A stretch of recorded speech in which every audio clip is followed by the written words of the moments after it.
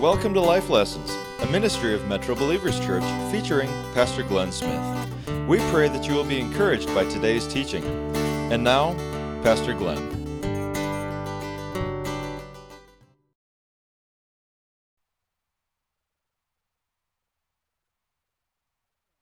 this time, 6 hours later, in Ireland. Let's give them a hand. They're in Ireland watching. Come on. Hope you guys are having a great time. We'll see you next week. But we've got a sizable amount of online audience and watch us every week. And obviously, when our people travel, they try their best to catch our services online so they can keep up with what we're talking about. And so we're just delighted that we have that tool. Amen? I know Vicki and I have used this tool when we were on vacation. To have church be with you, even though we're somewhere else in the United States or the world. So we're glad to have that available to us. Now, if you're new to Metro Believers Church, we're in the middle of what we call the story, all right? And the story is sort of an abridged or shortened version of the Bible just to give us context, to help us understand the major components of Scripture. It's not the whole Bible. It's just, sort of shortened so that we can catch it as a story, read it as a story, rather than just bits and pieces of different chapters, to give us context. And so we've been doing that since the beginning of the year, and we'll close out the year with this.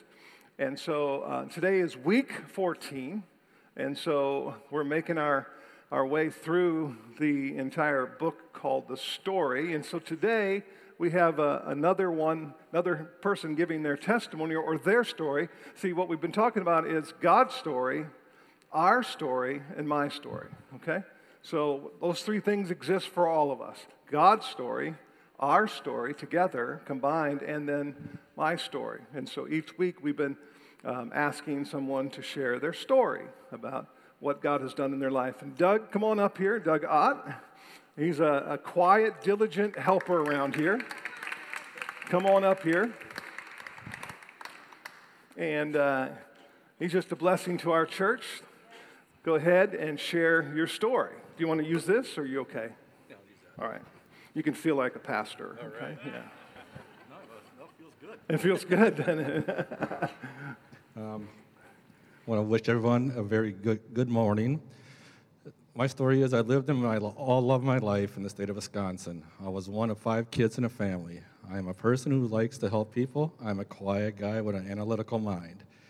I was a 3-sport athlete growing up. There are 2 moments in my life that kind of tells what has driven me through life so far. In 6th grade, a teacher asked the kids, "What would you do with $5,000? All of them said they would spend the money, but I said I would give it away to help people. The second moment is when my mom asked me in high school what I wanted to do after high school, and I said to have a wife. During my child and teen years, I went to Lutheran school. I went through Sunday school and even wore the white gown to light the altar candles. I went to church, sat, listened to the sermons and music, but really did not understand what it all meant. But as I got older, I started to miss some church on Sundays because I was playing sports. After school, my weekends became filled with playing sports and social activities. My mom would always ask if I would attend church with her, but I started to become what they call a holiday church goer. Then in my 20s, my dad was battling a medical condition. It got so bad that he almost passed away in the hospital. I felt so helpless that I could not do anything. I did not pray or ask God for help or guidance. I used my analytical mind to find another way to help. So I went back to school for a year, became an emergency medical technician. I worked this job for 7 years and enjoyed helping all people. I also worked in an emergency room of a hospital on the weekends for 2 years. Since I was either working or playing sports, going to church and thinking of God had vanished. I started to use my mind more than anything. I just did not see what was happening. In my 30s, I took a different job. I was looking at trying to start my own family by this time. I dated some, relationships would not work out. Now it was my mom's turn to go through a medical issue. A medical test went bad, and one of her lungs collapsed. She eventually developed pneumonia and was put into a coma for a month as they tried to help her. I would stop up to see her. I would actually, this time, instead of using my brain, I actually prayed to God to help her. She would eventually leave the hospital. During my years, being in my 40s was the toughest, most hurtful, unsettling, and ending in the happiest of times. It started when I was 41. My mom was taken to the hospital, and 8 hours later, she passed away to God. Then 6 months later, the girl who I was in a relationship with slept with another guy. So another relationship ended, and I started to not believe in myself anymore. I asked myself, what was I doing wrong? I thought that I would not fulfill my dream and have a family. Again, I did not turn to God. I made up my mind to move to Madison because I did not want the reminders of what happened the last 2 years. My friends were there for me in my time of need, but I did not look to God when I should have. Because of this, my friend's way of helping me was getting me back out in the social world, which meant going to the bars and having drinks. We would go out once a week after work, but then it led to twice a week on Wednesdays. I would always have too much to drink on that night. Now I knew I was drinking too much, so I decided to buy a house and even got myself a dog. I thought this would keep me at home more. But I did not. I was looking for happiness in the wrong place and was not happy about myself and had low self-esteem. Next came the biggest moment of all. On my 47th birthday, after a night of drinking at 2 a.m. in the morning on a clear night, I was standing on my deck. I could not take it anymore. I looked up at the sky and pleaded, please help me. A week later, a friend was having his usual game night. I was not going to go, but at the last minute, I decided to go. Something inside of me said to go. When I got there weren't many people, and it only had one woman show up. To keep it short, I asked this woman out a couple of weeks later, and we started to see each other. On Saturday, I asked her what we wanted to do on Sunday. She said she was going to church and asked me if I wanted to go. That was 10 years ago that I first came to MBC. This is when I came back to God. And as you can guess, this Christian woman, this is my wife, Barb.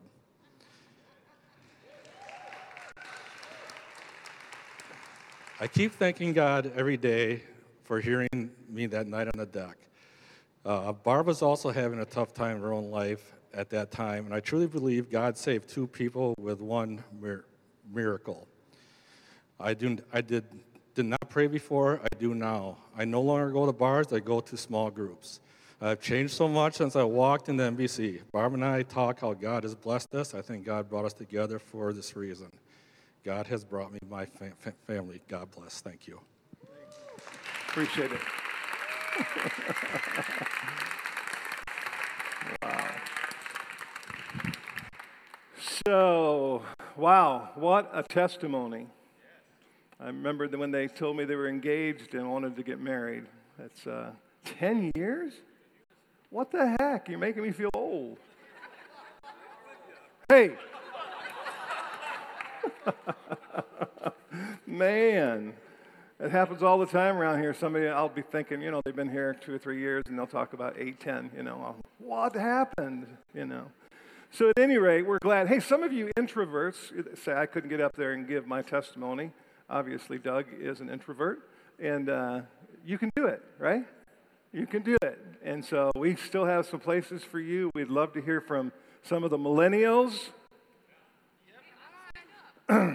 Jessica signed up, but some of the other millennials, not mentioning any names, just looking at them, right? A bunch of them. They're all over. Some of them aren't here today, but yeah, I'd love to hear some of the millennials' stories. Come on, you can do it. And most of them are extroverts. Yeah, I mean, come on. And so we have a young marrieds group at our house during the small group semester, and we've got tons of them.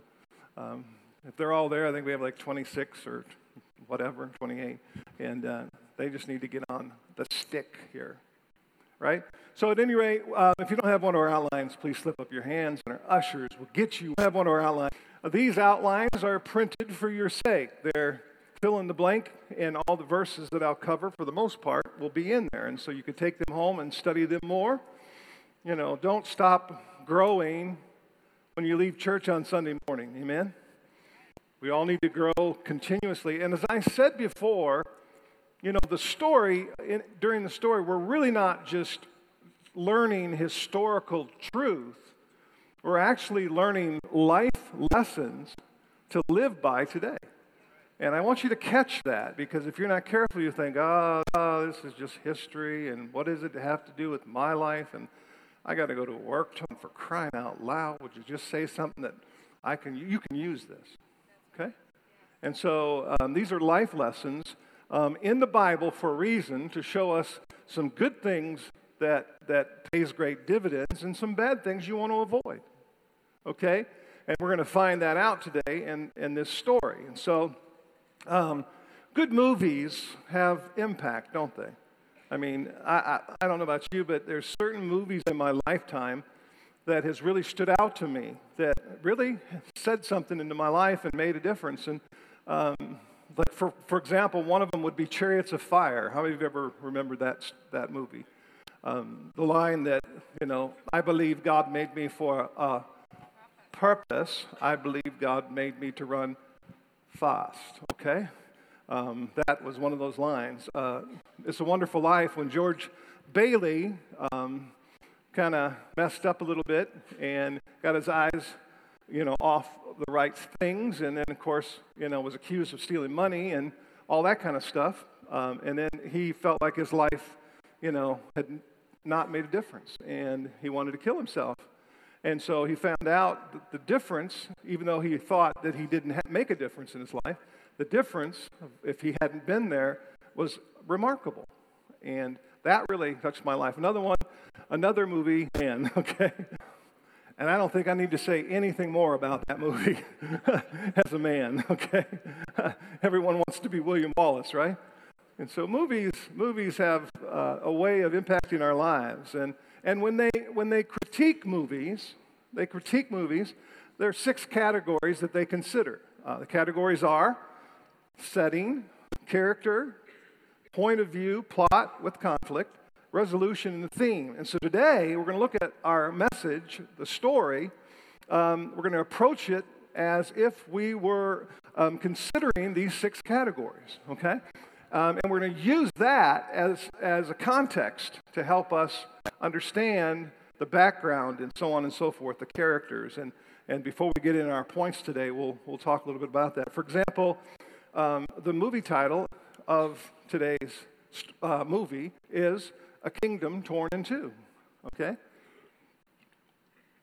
The setting, going through those 6 categories, the setting, so let me set it for you, the setting here. So God has established the nation of Israel from scratch. Remember back around Moses' time, okay? And so he intended to use Israel to reveal himself and his plan to provide a way for his people to come back or return in relationship with him that was lost because of Adam and Eve's decision, okay?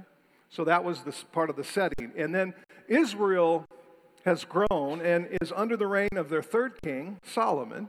There was 3 kings, and you have those 3 kings right up here, Saul, David, and Solomon, right around 1000 BC, okay? So you have Solomon.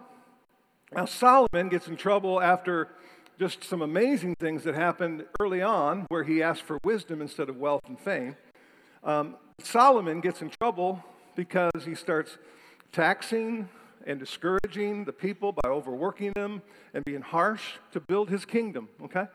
And then, of course, he started marrying. He had 700 wives and 300 concubines. And so, he started marrying all these foreign women partly to build his kingdom, okay?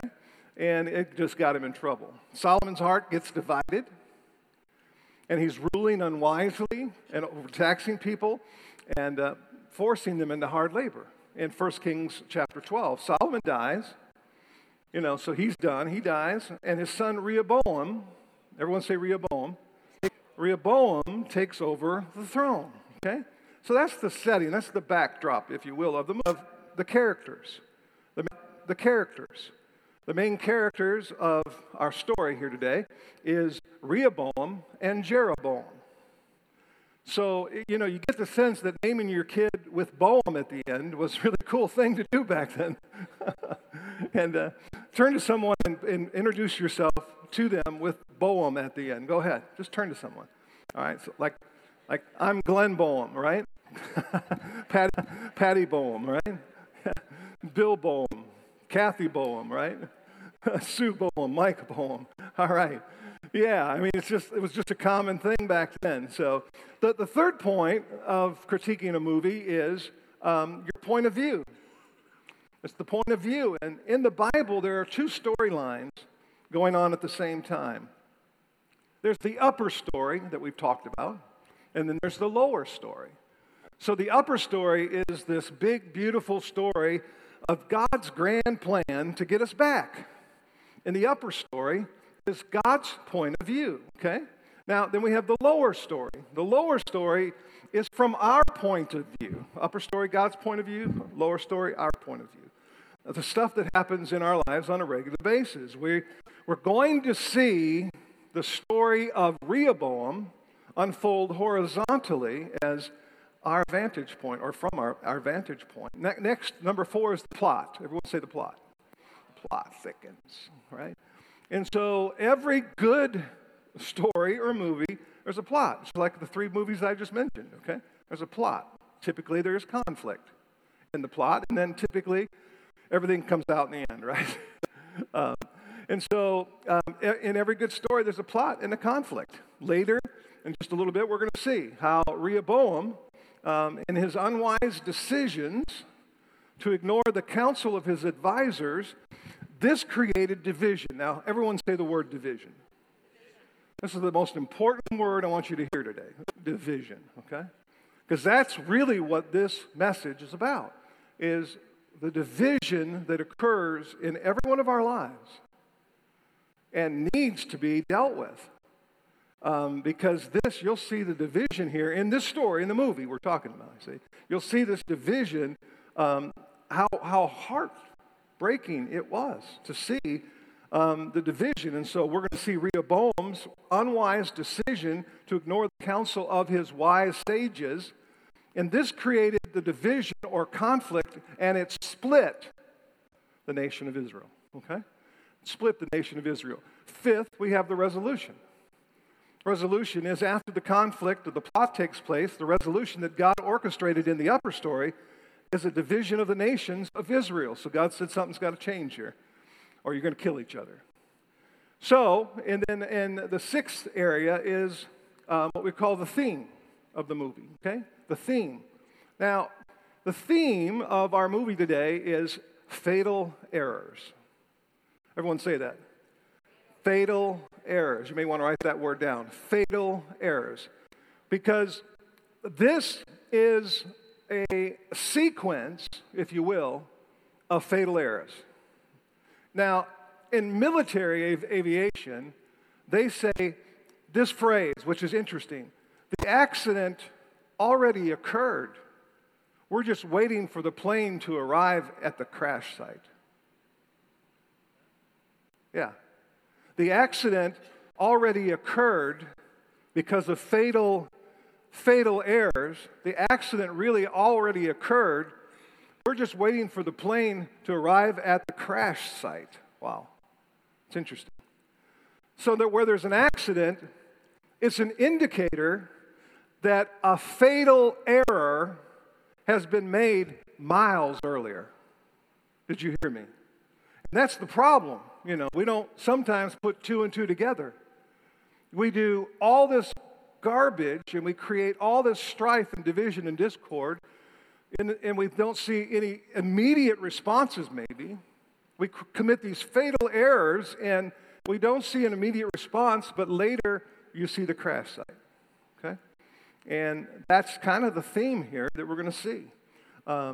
Basically, the whole fatal error thing. You have to ask yourself the question today. Am I committing some fatal errors? In other words, has the plane already been diagnosed to go to a crash site? And if so, how can I interrupt that whole idea, okay?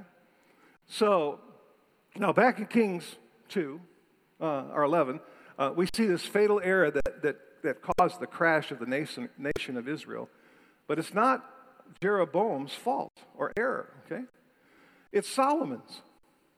In other words, this fatal error happened back when Solomon was still alive. It's Solomon's. He was the pilot. Put this in your mind as an image. He was the pilot of decisions that guaranteed the crash of the nation of Israel. But it would take the nation of Israel. But it would take years after Solomon had already ejected from the aircraft before the crash would occur. And that's what you have to catch today, is that you may be in a situation where you're making bad decisions and you're setting yourself up for destruction, later on, that you're going to regret. And so God wants to teach us all how to overcome that, how to see how division happens and how to actually make mid-course adjustments in our lives so we don't end up in a fatal crash, fatal errors. Solomon, it really shows us that we don't use people to build our authority. We use our authority to help build people. Did you catch that? I mean, look at that slide up there. Solomon shows us that we don't use people to build our authority, because that's what he did. But we use our authority to build people. How many of you think that's better? All right. Are you with me? So I want everybody just to stand up real quick and just turn to somebody. If you're uncomfortable with this, don't do it, okay? I don't want to make anybody. Just turn to somebody, hopefully not your spouse, and tell them about one movie in your lifetime that impacted you and why in 1 minute, okay? Go. You each have 1 minute, so we have 2 minutes for this exercise. 1 minute. Come on. You guys out there watching, turn to somebody and tell them one movie that impacted your life and why.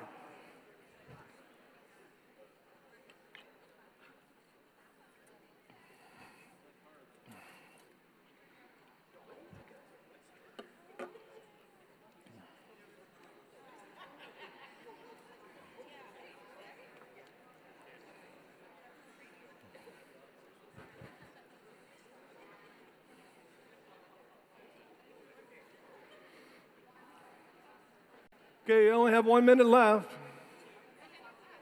1 minute left, yeah. Hurry up.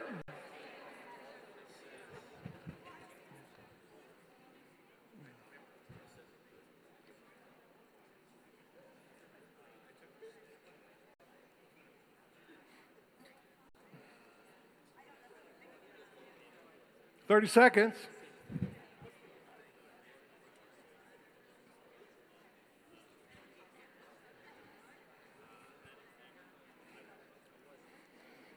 $15.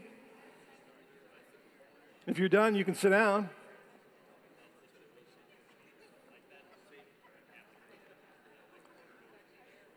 All right. 5, 4, 3, 2, 1. All right. If you didn't finish, you can finish after church, okay? All right, so, just think about those movies and how they impacted. Well, this is where we're sort of framing this up today as a movie. And how that movie impacts you is really of significance. And so raise your hand if you ever heard about the Hatfields and the McCoys. Raise your hand if you ever heard of the Hatfields and the McCoys, yeah. So these families feuded from 1863 to 1901. That was a period of about 38 years that it was super, super intense. And you know what caused that feuding to start? The first recorded incident came in 1863 when Asa McCoy was returning from fighting in the Civil War and was murdered. And one of the Hatfields was blamed for it, although it was later discovered he was home sick in bed and couldn't have done it, okay? So this feud between the Hatfields and McCoys started over an untruth. Yeah. And so this whole feud started over something that just simply wasn't true. And how many arguments and fights in our lives start over something that really isn't that true? It's true. And so the second recorded incident of violence took place between, or about 13 years later. It was a dispute over the ownership of a hog. Okay? And so that hog was important. How many of you know that?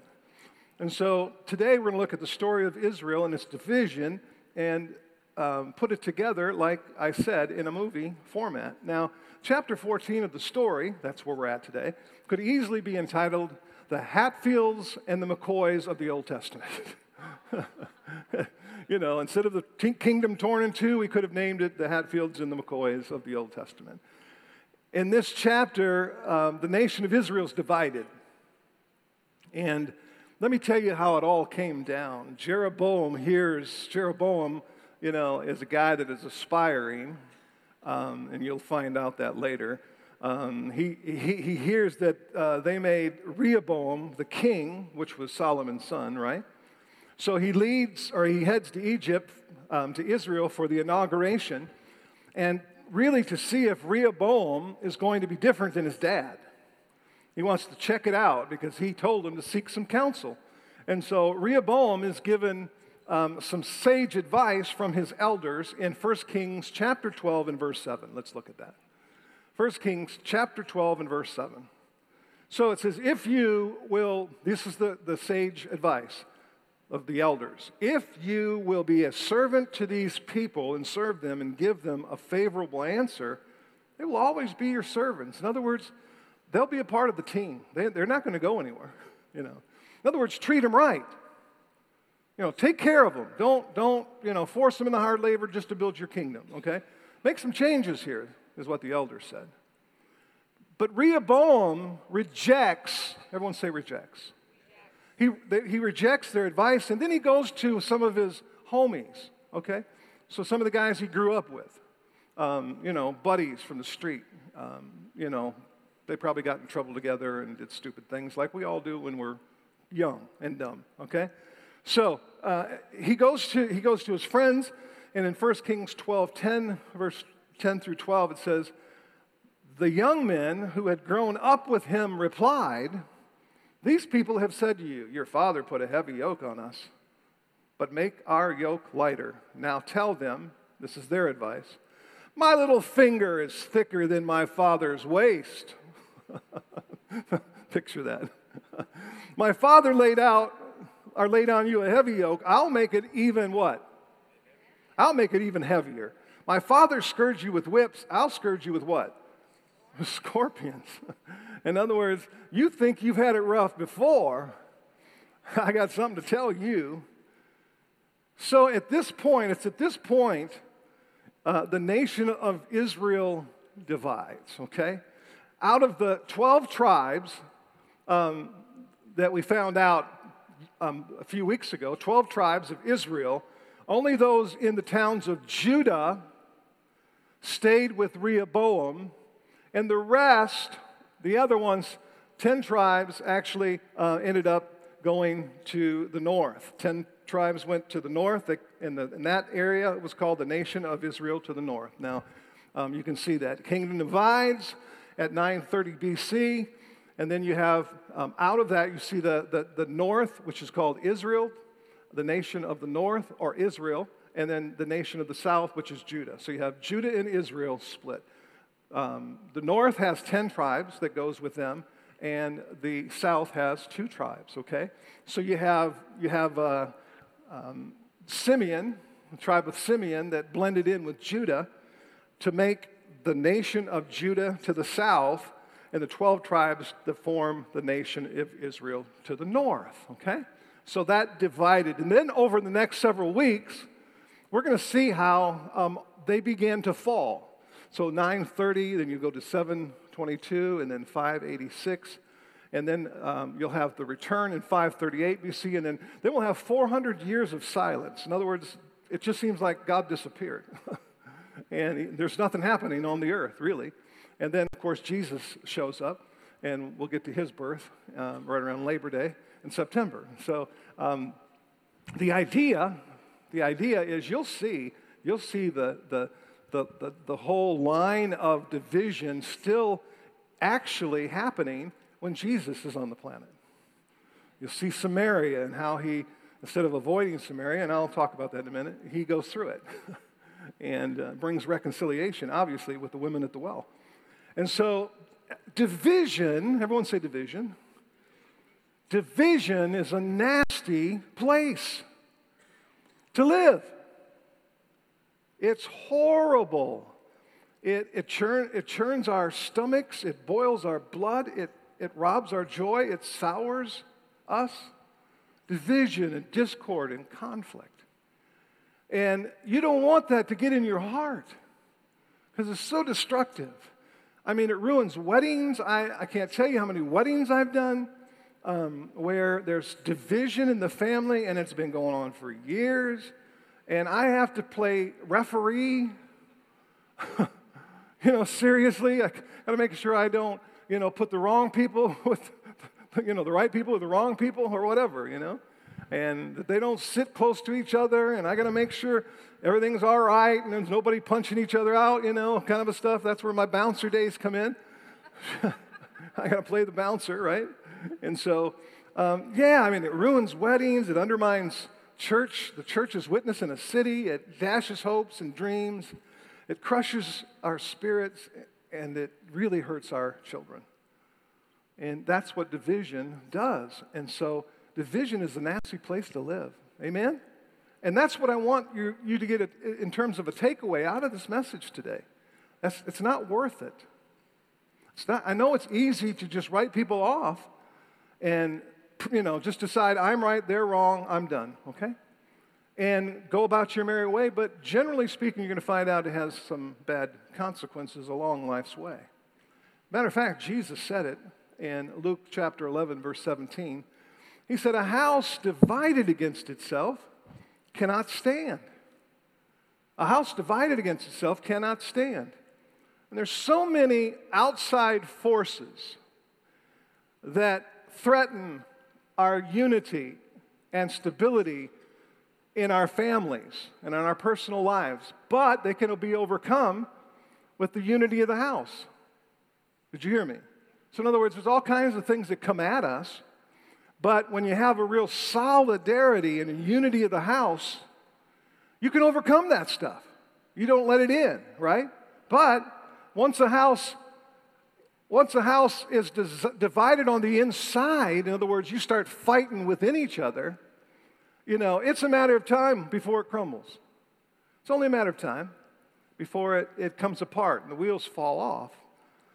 So what can we do to avoid division in our house? What can we do? 4 life lessons. Here we go. 4 life lessons of what you can learn from Israel to take home with you today that you can apply this afternoon or at work tomorrow. Number 1, be careful who you listen to. Be careful who you listen to. I mean, it's pretty easy to see the rookie mistake that Rehoboam made, right? I mean, he rejects the advice of the elders, and he embraces the advice of his peers and his young guys that grew up with him. Let me just say this. If all you listen to is people your own age, you're not taking advantage of a lot of wisdom around you. Especially for our younger guys and gals today. That's what I love about our young marrieds. They come and they're there and they want to learn and grow. And they're listening to a couple of old people like Vicki and I. Right? And and I've heard them say, we want to tap into the wisdom that you guys have after being married 42 years. So we just celebrated our 42nd anniversary on Monday. Yeah. So, I mean, you're in other words, you're cutting yourself short, right? When you don't listen to anybody except your peers and those your same age. And people have a lot of life experiences, and they can help you avoid some pitfalls if you'll pay attention and listen to people. And it's important who you listen to. How many of you know that? It's important what you fill your life with. You show me your friends, I'll show you your future. And so you want to make sure that you surround yourself with not just people that'll tell you what you want to hear, but will challenge you from time to time and speak something that's life that you had never thought about. See? And when you don't understand how important that is, you'll short circuit yourself. You'll shorten yourself. Okay, you got to be aware of this, and because Proverbs 27:6 says, "Wounds from a friend can be trusted, but an enemy multiplies kisses." In other words, you need people around you that can see something in your life and will tell you the truth, right? And oftentimes, I mean, he was just made king, right? So do you think his homies are going to tell him something they don't want to hear? He could put them on the chopping block. So they're going to say everything he wants to hear. And I'm going to tell you the truth. I love hearing what I want to hear, I love it when somebody tells me how good this was or how good that was. And, you just want to feel that acceptance and affirmed, that kind of stuff. But there's times when I need to know the truth. And I need somebody that loves me enough to tell me the truth. Come on. Amen? My wife loves me enough to tell me the truth a lot. Just kidding. So number 2, we're going to run out of time here. Number 2, division is seldom one-sided. Own your part. Okay? Own your part. I mean, at first, Rehoboam appears to be completely in the wrong. I mean, it's all his fault, Rehoboam, right? All his fault. He's the jerk here. If he hadn't done what he'd done, this whole thing would have worked out, and the kingdom of Israel would not have been divided. But when you get down deep into the story, you find out that Jeroboam also played a part. As a matter of fact, first, before this whole thing came down with Rehoboam, before Rehoboam did that, Jeroboam is told by a prophet that he would be king one day. And he takes matters into his own hand and makes a move to take the kingdom from Solomon. Rehoboam's dead. That attempt failed because it was outside of the timing of God, and it caused him to flee to Egypt. So when he came from Egypt for the inauguration, he had fled to Egypt because he tried to take over the kingdom from Solomon. How many of you know there are 2 sides to every story? Are you here with me? There's 2 sides to every story. And so, after he gets what he wants, Jeroboam, we learn that he keeps the 10 tribes from going back to Jerusalem. In other words, going back to Jerusalem to the south to worship God. So he offered sacrifices, and he made 2 golden calves. Does that sound familiar? Huh? Sound familiar? Remember way back in Moses and Joshua and the whole deal back then? Yeah, he made 2 golden calves and set them up for the people to worship and offer sacrifices to. So God sends a prophet to Jeroboam to confront him. And he says, Jeroboam, change your ways. And even after this, the prophet comes to him and tells him that directly. Jeroboam didn't. And we see later on in the story, Jeroboam and his downfall, his ultimate downfall. Listen, after being married for 42 years now and being in the ministry for 38 years, I've only had a handful of times probably where I've seen that conflict was one-sided, completely one-sided. Most of the time, both parties have played a part. Now, it may be 80-20, 90-10, 60-40, but how many of you know there's 2 sides of the story? Own your part. Because 1 John 1:9 says, if you will confess your sin, he'll be faithful and just to forgive you of your sin and to cleanse you from all unrighteousness. Listen, own your part. Number 3, division. Division has a generational effect. Think of the Hatfields and the McCoys. It had a generational effect. I mean, think about how it destroyed them And I don't know if you know this or not, but in 2004, the Hatfields and McCoys and 60 members of their family got together and signed a truce. So there would be no more conflict. In other words, they wanted to be reconciled to one another's family.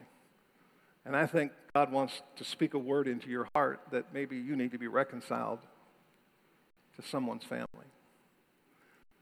We certainly see the Hatfields and McCoys in this unlikely squabble between Rehoboam and Jeroboam and the rippling through the family for generations. We see that, and you'll see, all the way through the fall of both the north and the south. You'll see the wars and the fighting and the death and the destruction. 1 Kings 14:30, you'll see there was continual warfare between Rehoboam and Jeroboam. 1 Kings 15, there was war between Abijah and Jeroboam through Abijah's lifetime. And you see it again in 1 Kings 15. So the ripple effect goes throughout life. It affects all kinds of people in your life when you allow division and discord to so enter into your life. I'm not talking about a simple squabble that you get over in a day or two. I'm talking about serious, like serious division and discord over one or both parties being super selfish. I mean, that's what, at the base of things, that's what it is. I mean, we're talking about Jeroboam that was so selfish, he wanted to, out Solomon and take over his kingdom.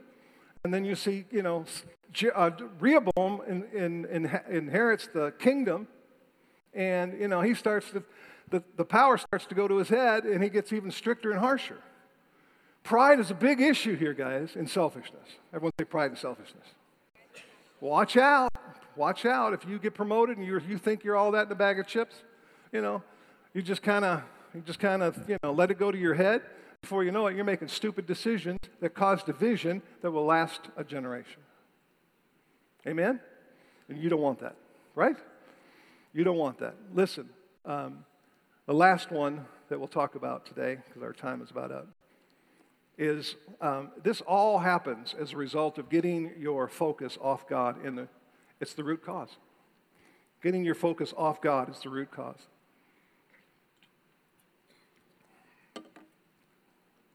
A family, a church, a nation that stays close to God puts up the biggest wall of protection around themselves to preserve their unity. Did you hear me? Listen, the single greatest thing that I can do to preserve the unity of this church as your pastor is to walk closely with and humbly before God. Did you hear me? The single greatest thing I can do is to walk closely and humbly before God for you as a pastor.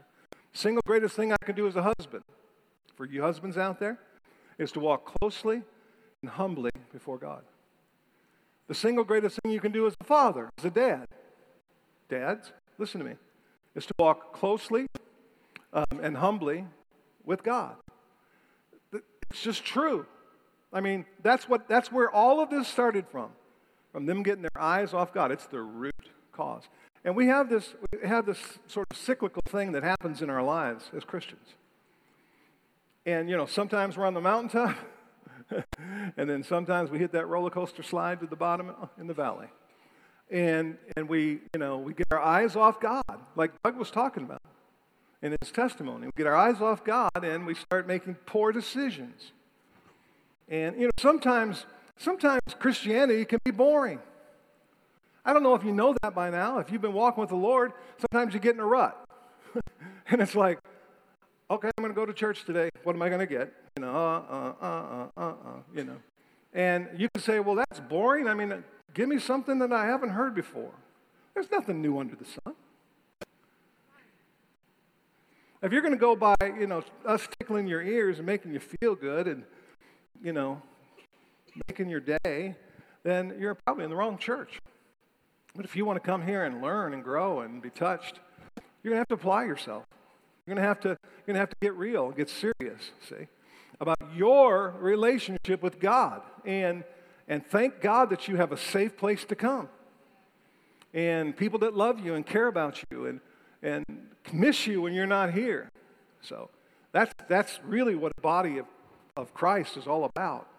And so the greatest thing we can all do together is to stay close to God, come to church, worship together, hug one another's neck, enjoy getting together in small groups and just getting together times, and grow closer together, build new friendships that'll last a lifetime. Amen? So, as application today, it's in your notes. I won't go over it all.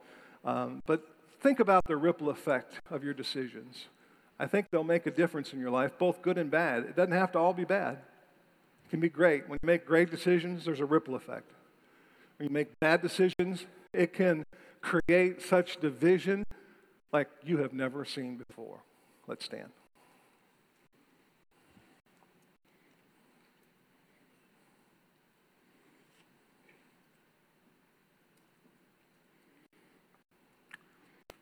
Pastoral team's going to be on the outskirts of the auditorium. If you'd like prayer today before you leave, they're here to agree with you in an area of your life.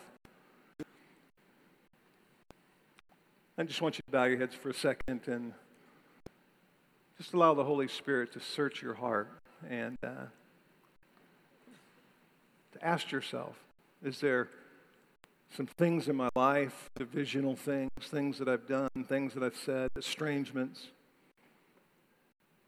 strange situations from someone that you've let a wedge come in between you and them that you know is not good or healthy? And you'd say, you know what, would you pray for me today? I know I need to deal with that somehow, some way. If that's you, would you just slip up your hand? I want to pray for you.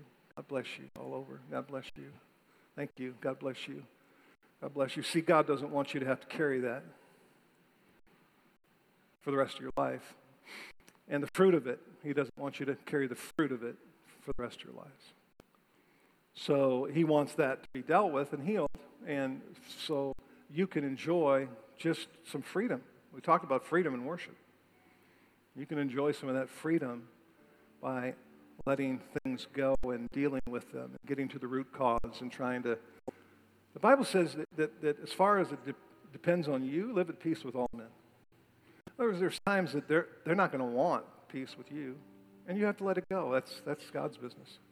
But as far as it lies within you, live at peace with all men.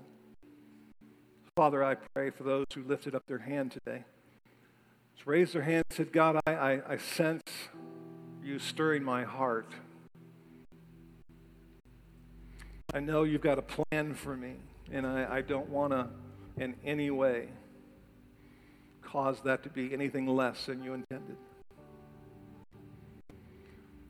So, Lord, I pray for those that lifted their hands. Would you help them deal with some of the issues that they know is happening in their heart? Would you help them? Would you give them the strength and courage and words and the timing of all of that so they can mend some relationships and repent if necessary. Ask for forgiveness. Be humble so it doesn't have it all figured out. It doesn't have it all figured out. It just wants relationships to be whole. God, we don't want division in our families. We don't want division in this church. When there's division, there's every evil work, and we don't want that. So, God, we pray right now that you would bring unity. Because there, in that place of unity, you can pour out your blessing. And so, Father, I pray that you'll just minister to everyone that lifted their hand today as we worship you in our closing song. In Jesus' name.